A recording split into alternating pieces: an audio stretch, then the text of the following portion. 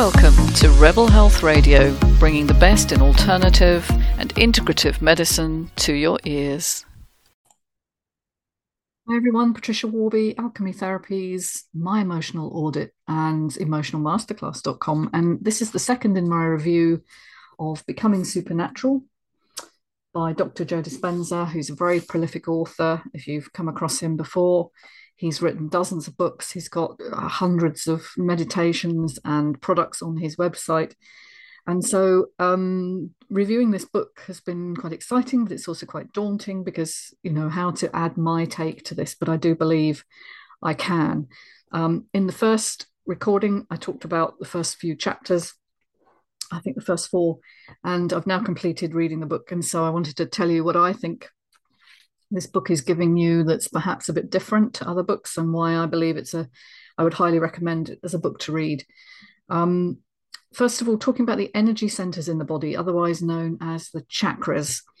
Now, there's a lot of, I guess, resistance in Western medicine to understanding the body in this way. And indeed, it's considered a bit woo-woo and a bit holistic, as the pejorative term is.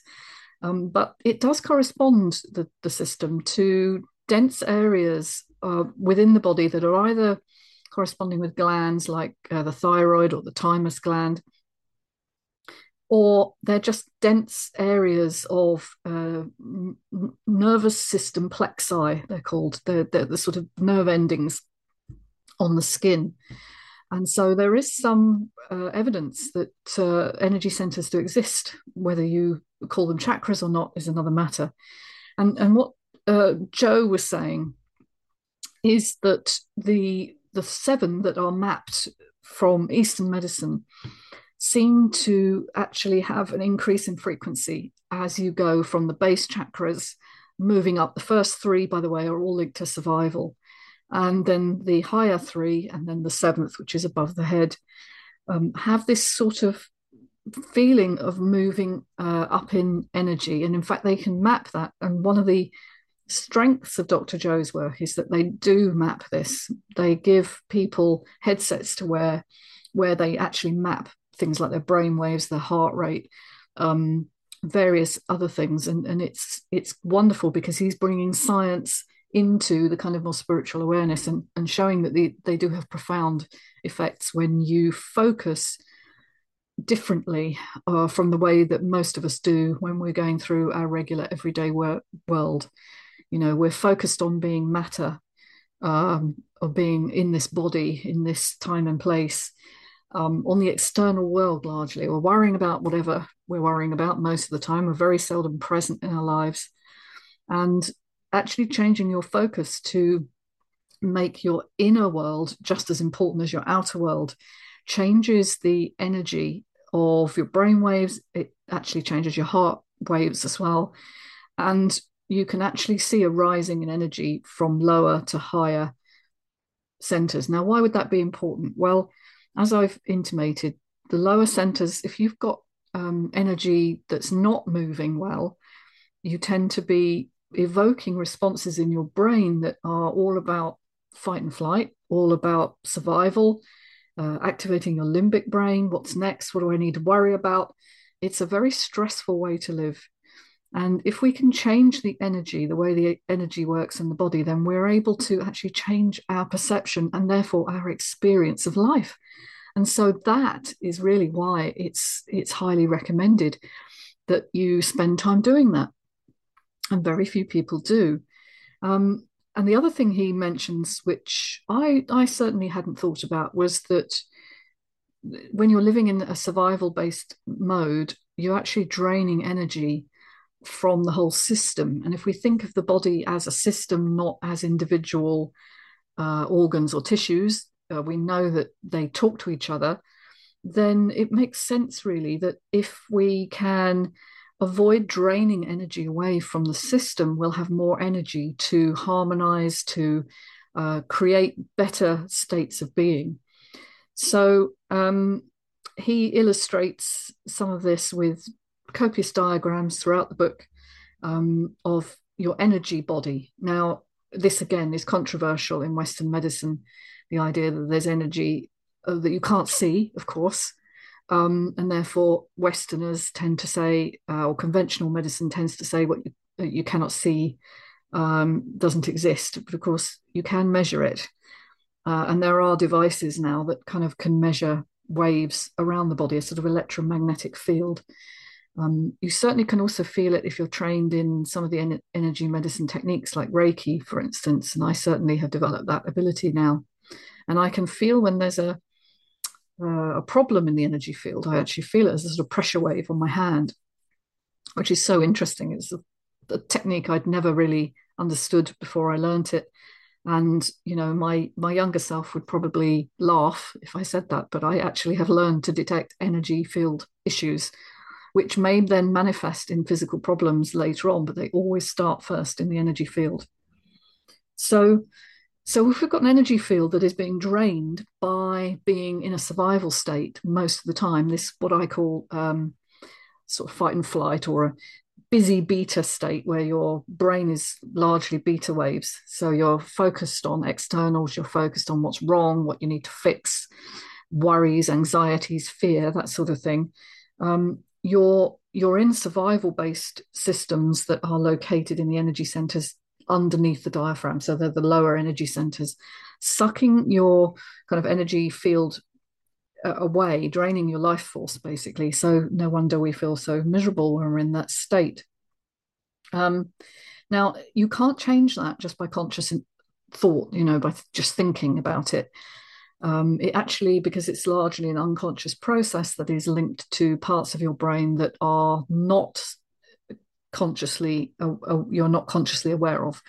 And so we have to get into more meditative states where we're focused internally on feelings, not thoughts, because feelings are the gateway actually to transformation. And that's why I work with emotion and feelings largely rather than thoughts.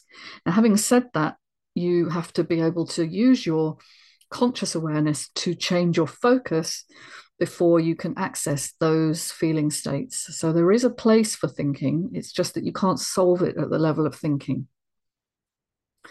So when you make the kind of decision to change your awareness, and you can do that by following one of his meditations, or there's one in the book, several in the book actually, or listening to your favorite meditation and just coming into inner awareness, something does seem to happen where you become more aware of your inner state, your inner physiology, or your inner feelings. And I always say you have to feel it to heal it. That's my phrase. You cannot consciously heal just by pure intention. You have to become aware of what's going on in the body first. And Dr. Joe sort of says you have to feel it to become unlimited.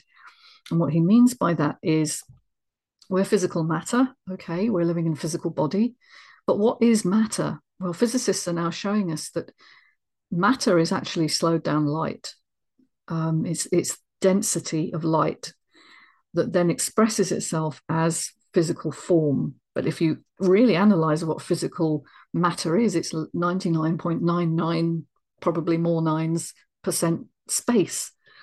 It's energy. It just is perceived by our brains as physical form. So with that awareness, then you have to work at the level of intention, of feeling, of conceiving of yourself as more than mere physical form, more than a body going through the motions of your life, but actually that you have this potential. We all learned about potential energy, perhaps most of us did in school. Potential energy can only be created, can't be created. Can only be transformed from one state to another. Well, we're all potential energy. We've been created from potential when we came into this world, when we were born, but we do have more power about what happens to us in life than we believe. We are more unbounded, actually, than this physical body that we live in. And if we understand that our thoughts kind of do lead us to direct our attention to different things, and so we have to take charge of our thoughts and direct our attention into the emotional self. And with meditation, what that does is it sort of creates a more specific focus to enable us to do that. And with other people, we actually become even more enhanced because their energies are interacting with ours as well. So if you've ever felt that in a stadium or a concert where you're with other people and you're all focused on the same thing, you kind of feel the resonant energy of that. And it's really, really exciting.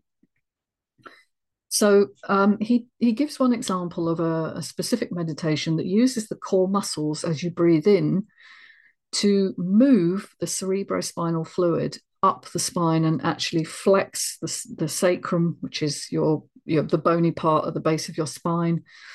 And he shows how cerebral spinal fluid, which is a very mineral rich fluid, travels up the spine and into the brain and then back down again over 24 hours. And he claims that this meditation, I did try it myself, but not for a long time, and I certainly haven't done it in a group situation, moves the energy away from your survival centers into the more potential creativity of firstly an alpha wave state and then into gamma. When you get into gamma waves, you know you're having quite a transcendental experience. And I have had experiences of those. Some people call it Kundalini rising. It's this sense of almost like a sexual energy, but it's a life force energy that rises up and kind of bursts into your head. It's quite amazing. And I have had that on a couple of occasions in my life and wondered what on earth that was about. And now I kind of understand that it's part of the energy movement of the body. But it can be engineered. That's the great thing. You have the power to create those states at will when you let go, ironically, of forcing something, but you just focus on the breath and creating these energy states. So I thought that was really interesting, talking about the charged molecules that cerebral spinal fluid, or CSF, is composed of, and calling it an inductance field. And here's where he gets quite technical, which I think is great, because I'm a scientist, so I like to think about things in a scientific way. And he likens it to a fiber optic cable. So movement of charged molecules creates an inductance field. So that's very like a fiber optic cable transferring light. And it's almost like a tube of light that goes up the spinal column, in fact, because again, we don't see it. We're not necessarily aware that that's happening. But this is what signals the brain to go from the regular brainwave states to these very transcendental gamma wave states, which few people are able to access. Maybe as children, you are much more likely to go into gamma. But to see it happening with people, adults in group situations like he does, is extraordinary. And what one of the strengths of this book, apart from the fact that he measures everything and so therefore you kind of have a bit more faith that this is happening, is not only that, but he charts everything. So there are some very interesting charts of actual people who took part in his experiments and wore these headsets and had their brainwaves measured and how that corresponds with everyone else. And that was very interesting, that people go into these transcendental states almost identically at the same time. That is something we could not have predicted unless we were able to measure it. So I love the fact that he does measure these things. He talks about heart coherence, heart intelligence, which I've done several podcasts on that. HRV is one of the most important measurements you can take, which is the interbeat variation of your heart. We used to think that the heart was like a metronome, really regular, but in fact, if it is really regular, you're probably close to death.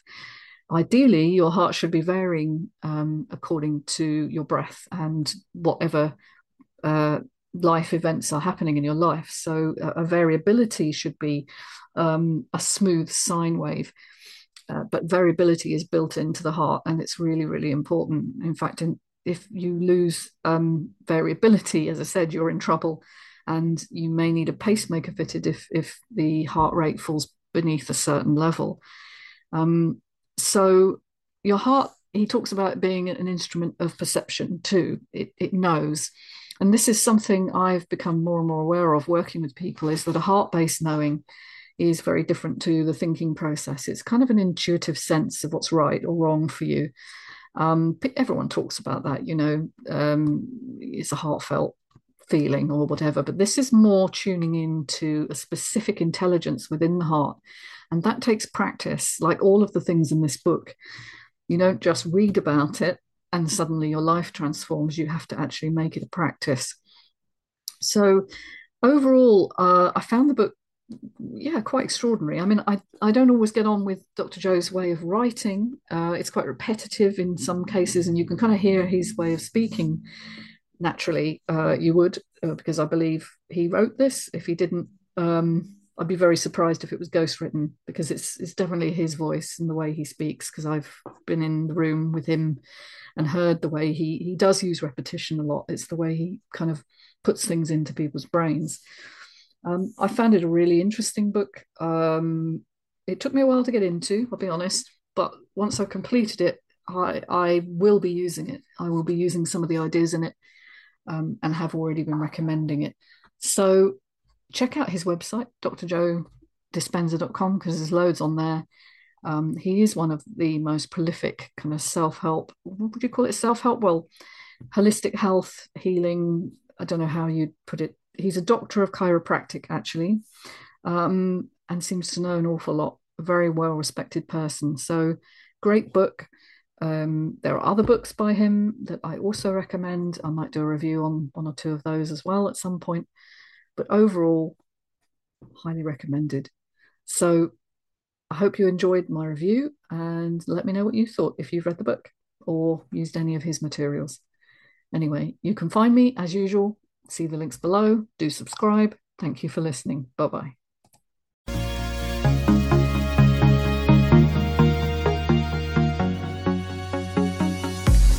Hey, hope you enjoyed listening to Rebel Health Radio. Do subscribe and look forward to catching you soon.